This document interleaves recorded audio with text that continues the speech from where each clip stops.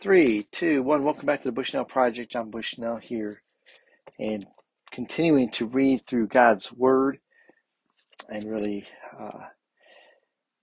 wanting to encourage all of us to be reading God's Word and looking at it more so than at other things to try to help explain God's Word to us, right? So we want to study it, but the best thing to do is keep reading it so you get better at reading God's Word, and then things start to become clearer to you, and other books might become of better value. And that's what we're continuing to do. So we're in Deuteronomy chapter 6, been reading through Deuteronomy. And Deuteronomy chapter 6 is a phenomenal chapter. So we're going to keep reading through that, try and close it out today. Verse 16 is where we're going to start. So Deuteronomy chapter 6, verse 16, you shall not put the Lord your God to the test. As you tested him at Massah, you shall diligently keep the commandments of the Lord your God, and his testimonies and his statutes which he has commanded you, and you shall do what is right and good in the sight of the Lord, that it may go well with you, and that you may go in and take possession of the good land that the Lord swore to give to your fathers, by trusting out all your enemies from before you, as the Lord has promised. Thrusting out.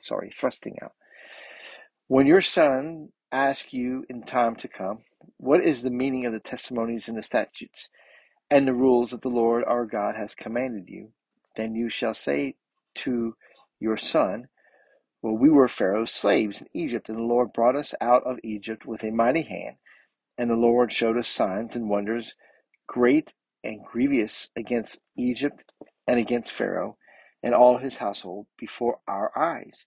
And he brought us out from there, that he might bring us in and give us the land that he swore to give to our fathers. And the Lord commanded us to do all these statutes, to fear the Lord our God for our good always, that he might preserve us alive as we are this day.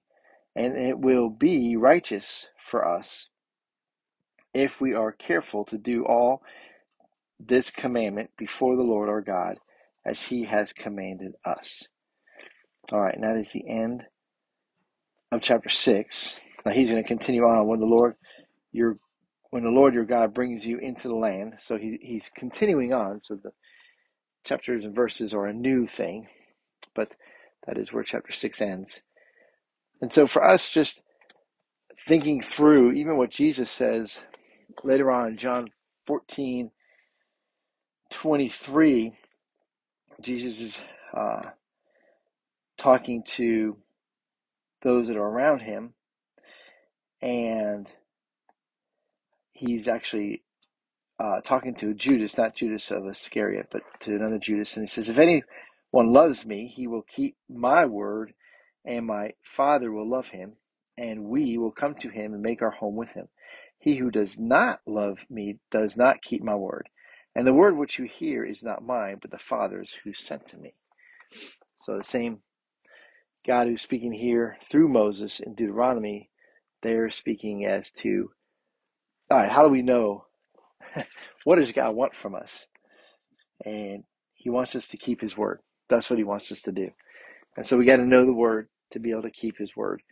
So being in the God's word, reading it, being in fellowship with other like-minded Christians, Bible-believing men and women who also study God's word, who read God's word, where we can sharpen one another, encourage one another. That's a key part of what we should be doing. Unless, of course, we're on the mission field, then we might be pretty alone, and then we need the prayer support. And we do get a special grace for that. But most of us are not there on the front lines.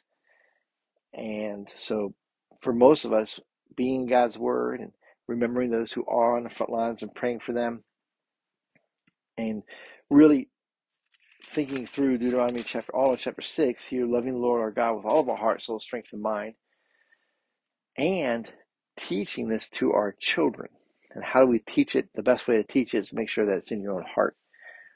So as we start off this new week, I pray that you will be pondering pondering all of chapter 6 here of Deuteronomy, all of God's word, and pressing on and loving God with all of your heart, soul, strength, and mind. God bless you guys. Have a great day and a great week.